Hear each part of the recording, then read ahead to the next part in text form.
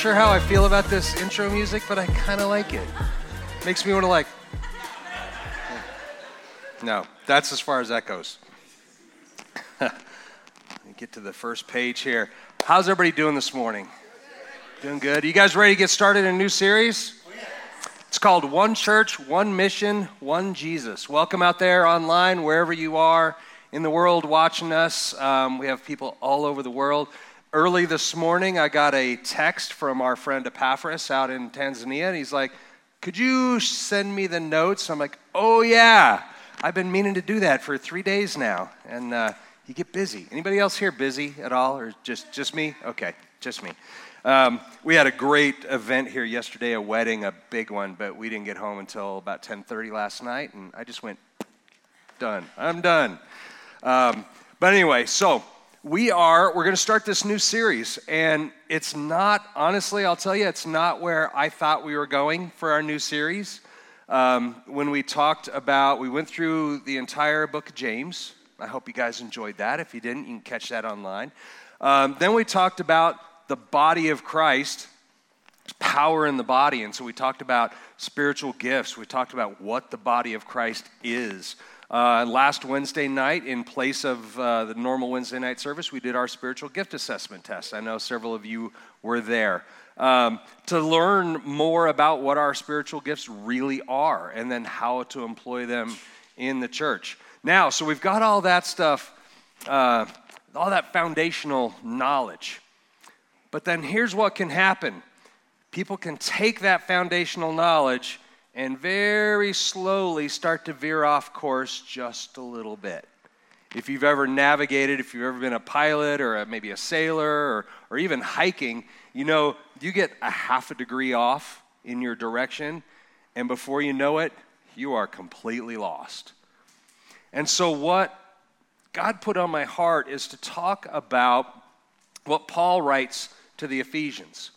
Now, the reason it's called One Church, One Mission, One Jesus is because if you broke it apart, that's the theme of his letter to the church in Ephesus. And it's actually a little bit different than a lot of the other epistles that he writes, because when he's writing to the Corinthians, it could be boiled down to going, you guys are way off base.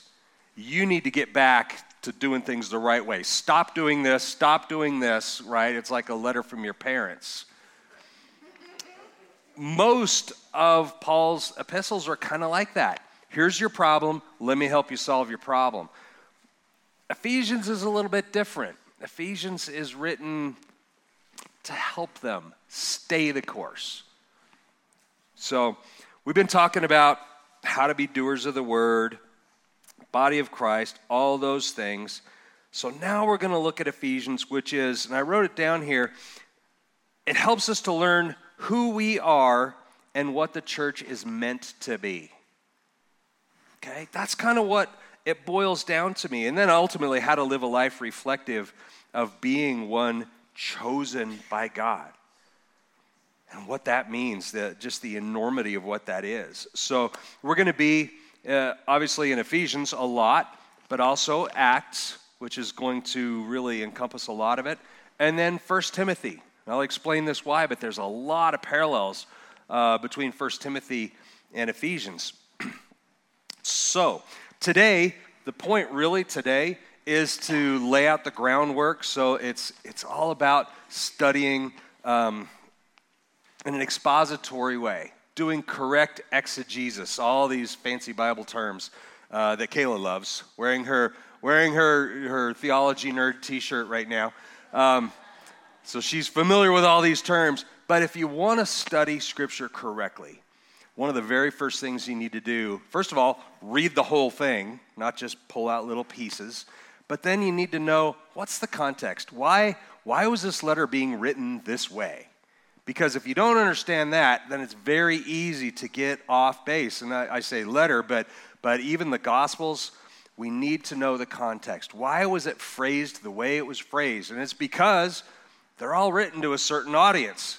They were written for a certain people. Ultimately, we are all those people. But originally, it was written for a specific reason to a specific group of people.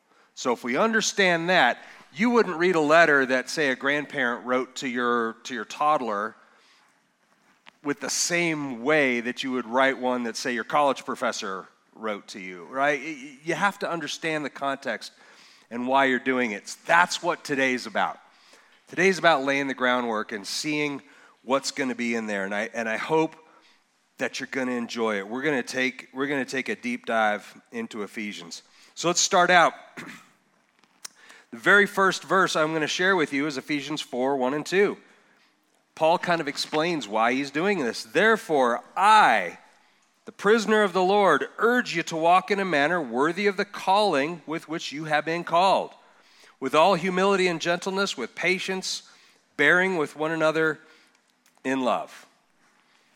Okay. Then he goes on, verses 3 through 6, the next few verses. Being diligent to keep the unity of the Spirit in the body of peace, in the bond of peace. There is one body and one Spirit, just as you also were called into one hope of your calling. One Lord, one faith, one baptism, one God and Father of all, who is over all and through all and in all. Amen. You guys can be dismissed. If you knew nothing more about Ephesians than that, okay, that's what it's about. Now, though, we're going to talk about why he wrote it like that and the details. We're going to find out about the armor of God. We're going to find out about being the elect. We're going to find out about what it means. Submission. Submission's not a word that you like to hear a lot in our culture anymore. Submission to church authority, submission to political authority, husbands and wives, submission. We're going to talk about what the Bible has to say about that. So as I said at the beginning, Paul's letter, of all of the ones he writes to the various churches and various people, Ephesians is a little different. It's not a correction of serious problems. It's more of a preemptive strike against complacency and thinking that, well, I've got this figured out, so I don't really need to keep looking at it. And before you know it, if you set your compass on a course and you don't ever look at it again, what are the chances you're going to stay on course for long? Very, very slim. So that's what it's about. It's a strike against complacency, disunity, and error-filled teaching, which it doesn't even have to rise to the level of heresy. Most of us would recognize heresy when we hear it, okay? Most of us would, even if you didn't know exactly why, you'd go, that doesn't feel right. You would know something's a little off when it gets to the point of being outright heresy.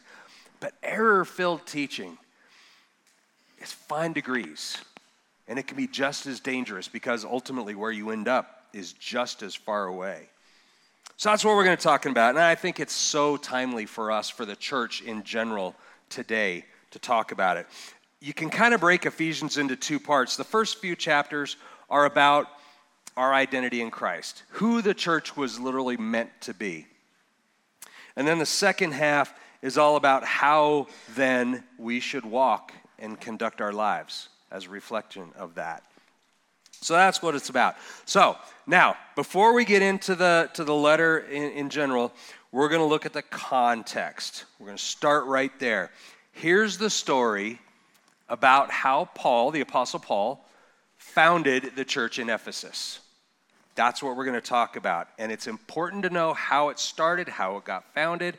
Before then, we can really understand how and why he talks to them the way that he does. So it was during Paul's, many of you know, that Paul did a series of mission trips, okay, all throughout Asia Minor, Europe, all over the place.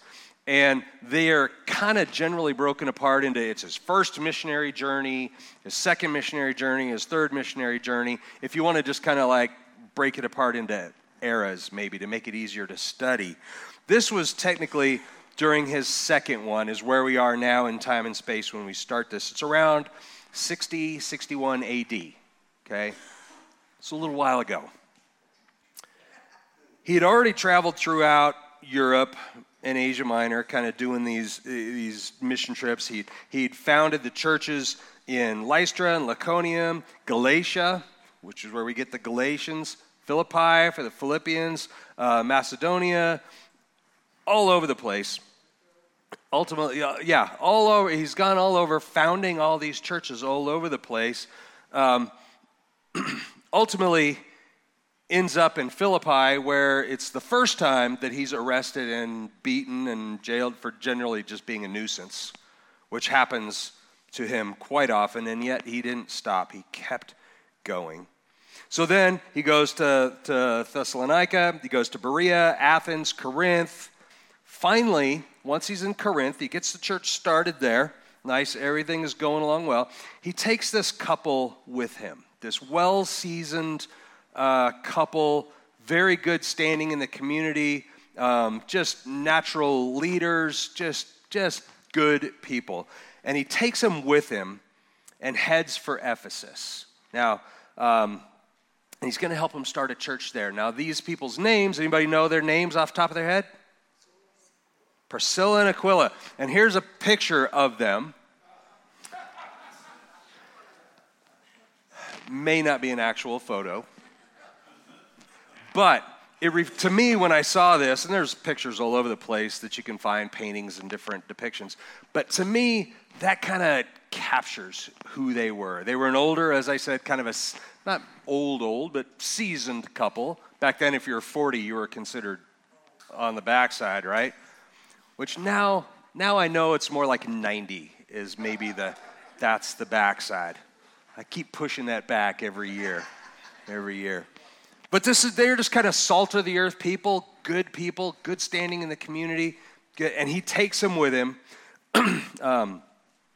Aquila, most people say, who's the man here, was one of the original 70 disciples that were sent out.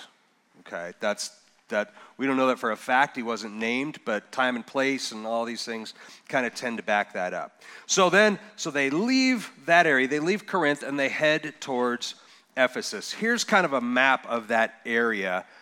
Now, I was hoping it probably translates better online than it does on this size of a screen. But here's Sicily, here's Italy right here, the boot, most people can see that. Crete, here's Corinth, and then Athens, and Ephesus is over here in what it says is Turkey, but it was known as Asia Minor then. And so these heading off this direction across this Spanish Sea to go to Ephesus. All the way down here, if you can see it, this is where Jerusalem and Israel and Jordan and everything are down there. So that's kind of, for those of you who learn sort of visually, that's sort of where they're headed, right? So they go there. Now, he gets there, he founds the church, and that's all found in Acts and different places. They talk about getting the church started. He gets it good and going, up and strong and ready to go, hands it over to Priscilla and Aquila, and he takes off. Then he leaves. He's moving on. Then the very first hint of a problem starts. And it's not a big problem. It's something you would look at on the surface and go, that's not a bad thing, but it helps us understand how vigilant sometimes we need to be about church unity and things like that. Well-meaning newcomer shows up and starts to make some waves, starts to create a little confusion about authority and teaching and direction. We find that in Acts 18. You can read all of Acts 18 if you want the whole thing, but I'll read this section to you. Acts 18, 24 to 28. Now, a Jew named Apollos, an Alexandrian by birth, an eloquent man, came to Ephesus, and he was proficient in the scriptures. So far, so good, right?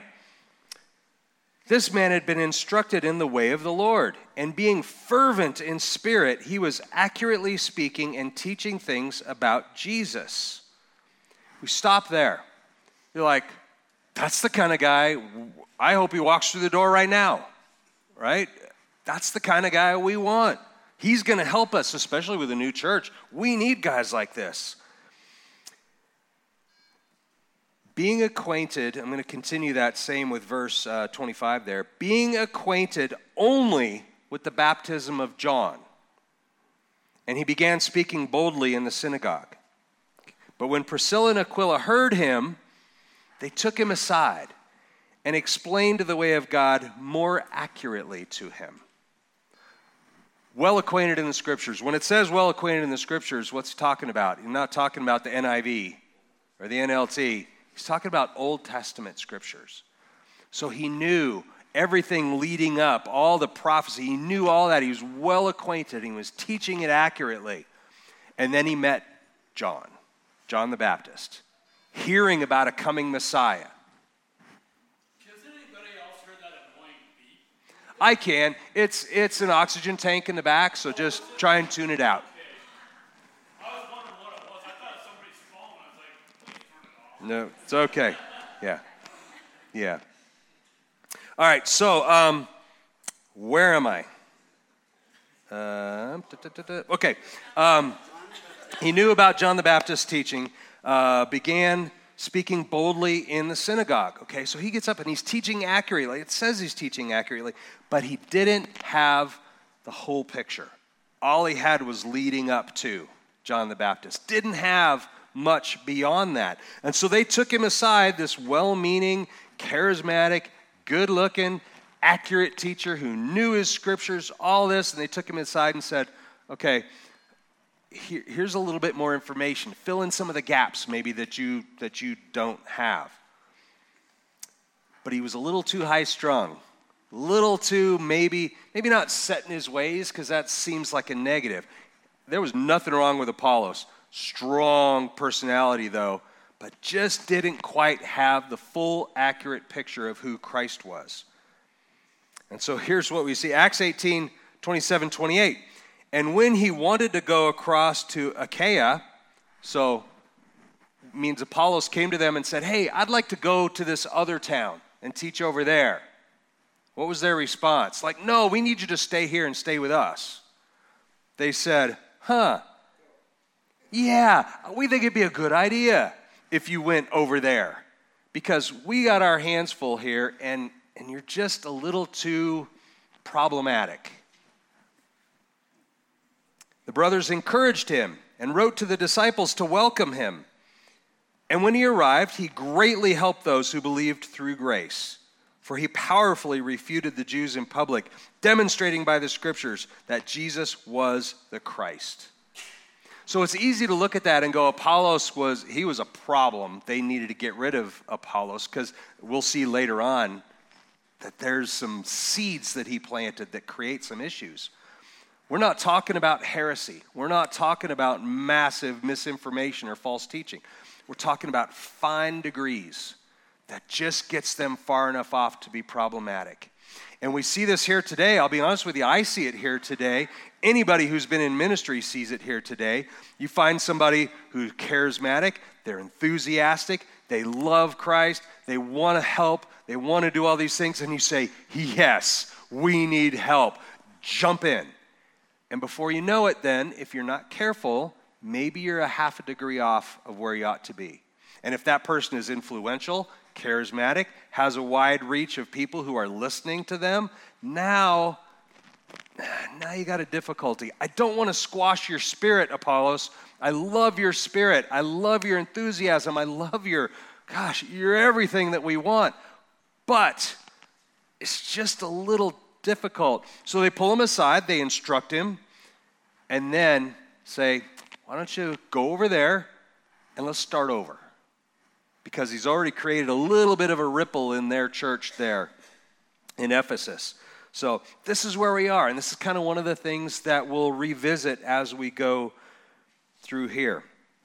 So now, fast forward past the Apollos thing. Paul now is on his third trip. He's on his third trip, and he comes back to Ephesus. All these trips, other than when he founds the churches, are all about just going back, revisiting that church and going, how are things going here? Anything I can help you with? Let's make sure that we're on track and we're going forward with our mission.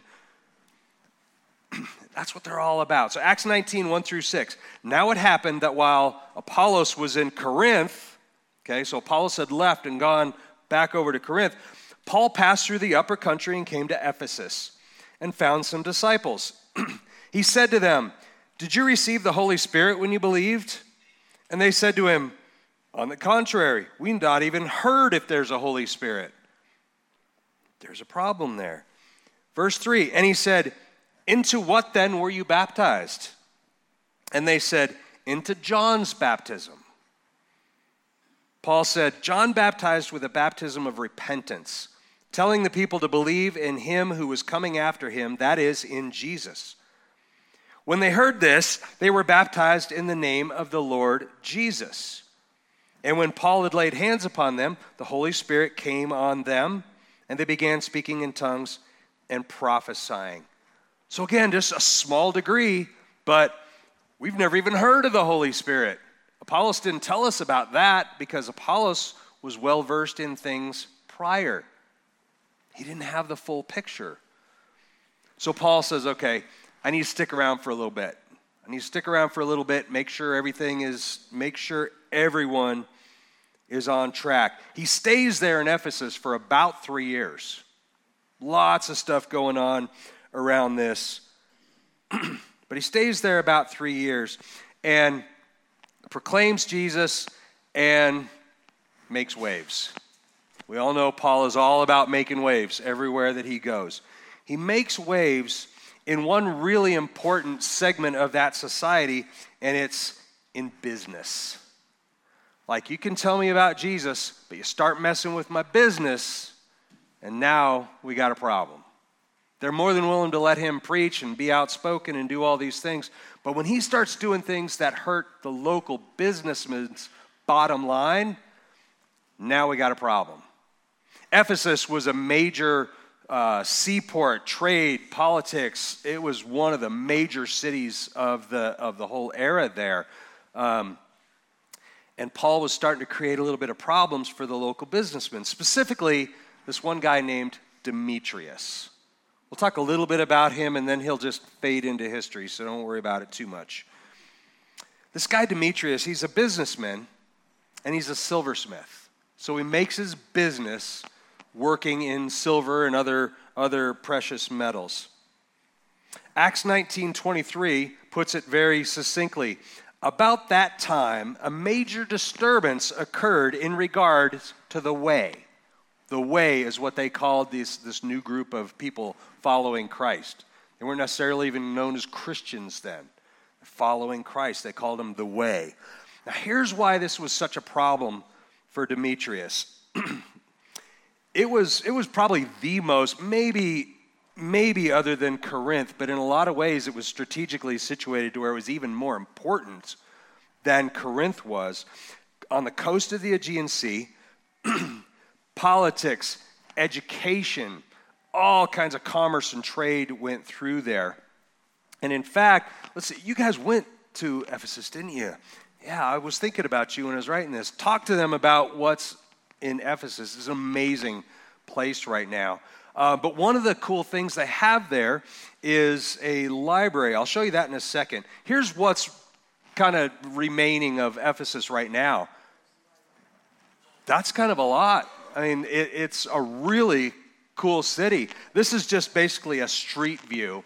Then the next one I think is the amphitheater.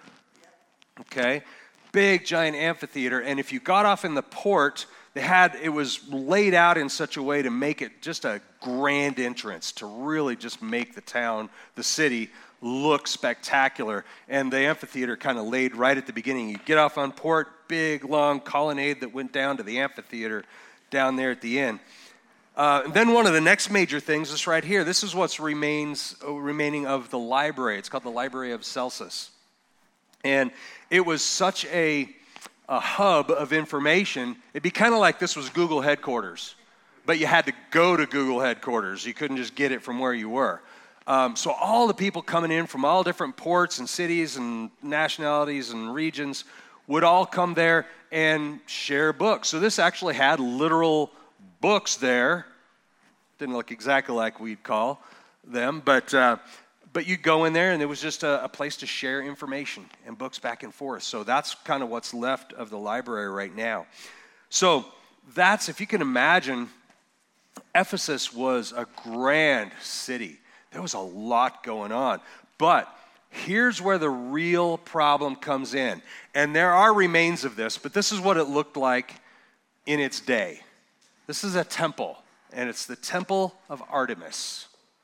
Artemis, many of you may know, is not a Christian deity, right? You know about it, John?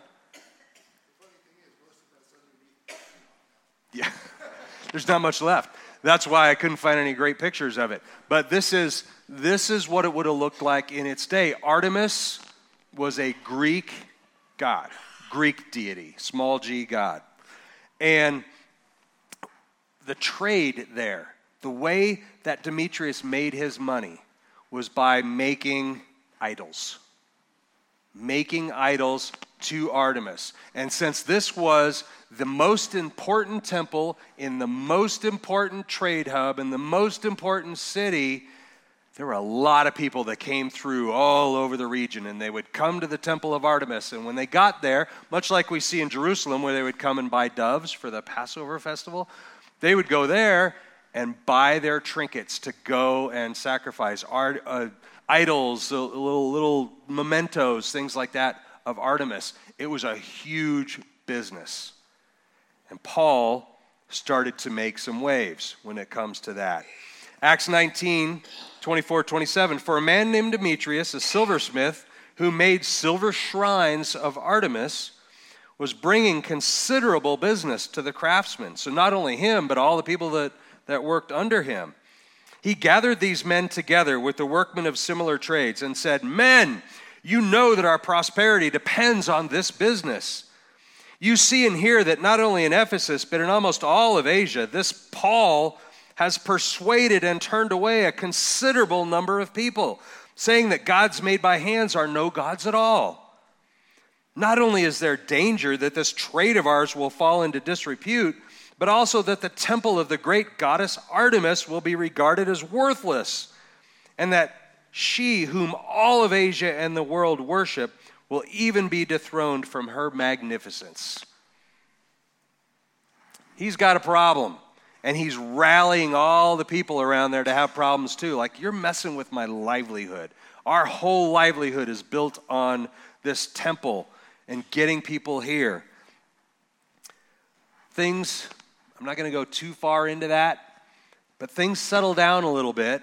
Actually, from a very unlikely source, this very pragmatic town clerk, who you can read about in Acts, stands up in front of all these people because they're about to riot. They're about to riot and create a major issue. And this guy, he stands up and he goes, "Look, people, listen. We all know that Artemis is the one true God, is the be-all, end-all. We all know that. Why do we care what this Paul says? Because if we really believe that Artemis is powerful and the object of our worship, why do we care? Why do we care?" And he calms everybody down. Okay? So thankfully to him, Paul is able to get out of town without being strung up. As this all happens, Paul leaves Ephesus now to go and minister around the rest of Asia Minor. He's kind of heading back to Jerusalem. You can read Acts 21 for a little bit more about that story. Now, he gets to Jerusalem. Follow me here. I know there's a lot of context and a lot of background here. He gets to Jerusalem, and he goes to the temple, like any Jew would do. I'm in Jerusalem. I'm going to the temple. So he goes there. And some Jews who had been in Ephesus, also traveling to Jerusalem for the Passover festival, that's why they would be there, see him there and go, "That's that guy that was causing problems for us. We need to not let him start the same kind of problems here." What they actually do is incite all the other Jews. They literally drag him out of the temple and start beating him up in the streets of Jerusalem. That's a problem. Here's the charge. The only thing they had against him that they could say is that you were here and you brought somebody who is not a Jew into the temple. Because Paul was traveling with another guy named Trophimus, who was actually an Ephesian, but he was not a part of the way. He wasn't a Jew by birth. He was just a Gentile. And they said, "You brought him into the temple." Well, that's a crime. And that was enough to be able to incite everybody to drag Paul outside and start beating him up. So they didn't need any evidence at that time. It was just a rumor. It's not what he did. But they saw him around town with him. Be careful the company you keep. So Paul is hauled into the Sanhedrin, okay? Background, the Sanhedrin is kind of the Jewish Supreme Court, I guess is the way we would put it. It's made up of both Pharisees and Sadducees. Today we'd call it kind of like Republicans and Democrats, right? It's two groups who are theoretically working together, but in practice, it's tense, let's just say. It's tense, to say the least. So he's hauled into the Sanhedrin, and he's accused of these vague charges, because they don't really have anything they can pin on him. It's just vague insurrection and things like this that they start with no real proof. Paul has this brilliant plan. This is absolutely brilliant. Acts 23, 6 through 9. Paul, again, he's standing there while they're arguing about what they're going to do with him. Perceiving that one group were Sadducees and the other Pharisees, began crying out in the council, "Brothers, I am a Pharisee, a son of Pharisees, and I'm on trial for the hope and resurrection of the dead." Okay, you and I might go, okay, and? That was a problem then, because the Pharisees believed in that. The Sadducees did not. Sadducees did not believe in that, to the point where if that subject came up, there's going to be a fight. Okay? There are probably a few phrases I could bring up right now in our church where it would probably incite a fight. Let's talk about vaccines. Let's not. But imagine that 10 times. Imagine one of your bedrock foundational core values. And all of a sudden, he's calling it up. When he said this, a dissension occurred between the Pharisees and the Sadducees, and the assembly was divided. For the Sadducees say that there's no resurrection, nor an angel, nor a spirit, but the Pharisees acknowledge them all. And when a great uproar occurred, and some of the scribes and the Pharisaic party stood up and started arguing heatedly, saying, "We find nothing wrong with this man. Suppose a spirit or an angel has spoken to him." Okay, Paul has stirred the pot. He's done his bit, and he's probably, you could just picture him like, "You guys discuss."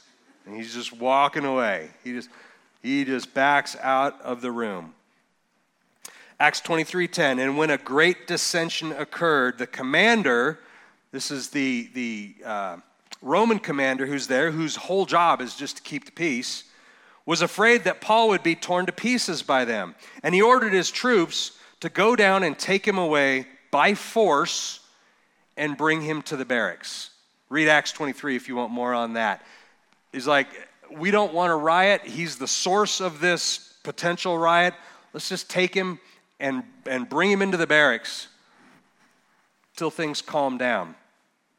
The problem is they can't do that. It's Roman law. As much as Romans get a bad rap, their legal system was really well defined. They couldn't just do it for no reason. They had to come up with some kind of a charge.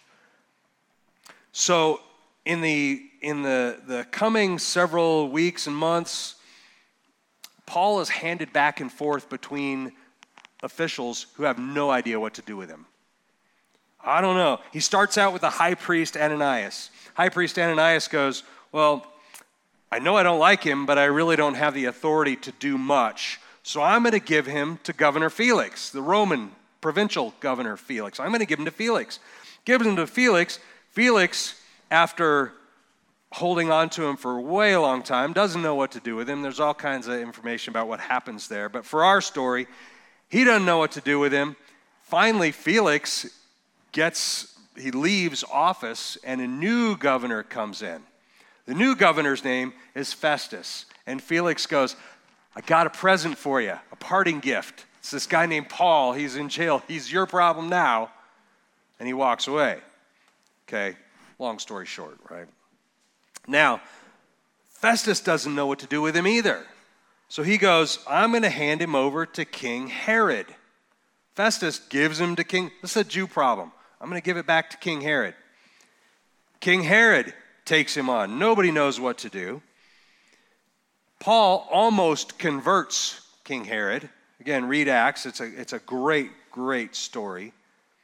But Herod goes, I'm just going to put you on a ship and I'm going to send you to Rome. You're going to be Caesar's problem. Kick the can down the road. So he puts him on a ship for Rome, sends him off to be Caesar's problem. Now, if you read Acts 28, or if you're familiar at all, you know Paul gets shipwrecked. There's a big shipwreck and Paul survives and all kinds of stories go on. Paul finally, ultimately, after getting rescued and surviving all that, he gets placed in house arrest. We don't know what to do with him. We're going to put you in house arrest. It's called prison, but it's really house arrest. In fact, it's a house that he bought. He bought his own house because he had some money. Buy your own house. We're going to station one guard outside. You can't leave, but we don't know what to do with you either. So just live your life and quit being a nuisance, is what they tell Paul. Acts 28, 30, 31. Now, Paul stayed 2 full years in his own rented lodging, and welcomed all who came to him. Meaning people can come and go. He just can't leave. Verse 31, preaching the kingdom of God and teaching things about the Lord Jesus Christ with all openness, unhindered. This is the scene now. That's the place where Paul writes so many of his epistles, and this is where he starts writing letters, specifically this one to the Ephesians, which starts out, Ephesians 1, verse 1 and 2, Paul, an apostle of Christ Jesus by the will of God, to the saints who are at Ephesus and are faithful in Christ Jesus, grace to you and peace from our God, the Father and the Lord Jesus Christ. That's how he starts his letter. So this new church in Ephesus, now, by this time, pastored by Timothy. Anybody heard of a guy named Timothy? Pastored by Timothy now. Priscilla and Aquila have moved on. Timothy is now in charge there, and they're still dealing with the repercussions of this fine degrees of veering off course that started all those years ago. It's just some confusion, some misunderstanding. And so Paul writes this to the Ephesians, calls it Ephesians because it's for the whole church, but really he's addressing leadership there, which is Timothy. A lot of people say 1 Timothy could be called Ephesians 2. So there's that connection there. Because when he writes to Timothy in 1 Timothy, it's all about the church in Ephesus and how to solve issues there. So again, they weren't heretical issues, but it was just a stray. 1 Timothy 1, 3 and 4 says this, just as I urged you upon my departure for Macedonia to remain on at Ephesus so that you would instruct certain people not to teach strange doctrines, nor to pay attention to myths and endless genealogies, which give rise to useless speculation, rather than advancing the plan of God, which is by faith. So I urge you now. And he goes on, 1 Timothy 6, 7. Some people have strayed from these things and have turned aside to fruitless discussion, wanting to be teachers of the law, even though they don't understand either what they are saying or the matters about which they make such confident assertions. Anybody know anybody like that? 1 Timothy 4, 3.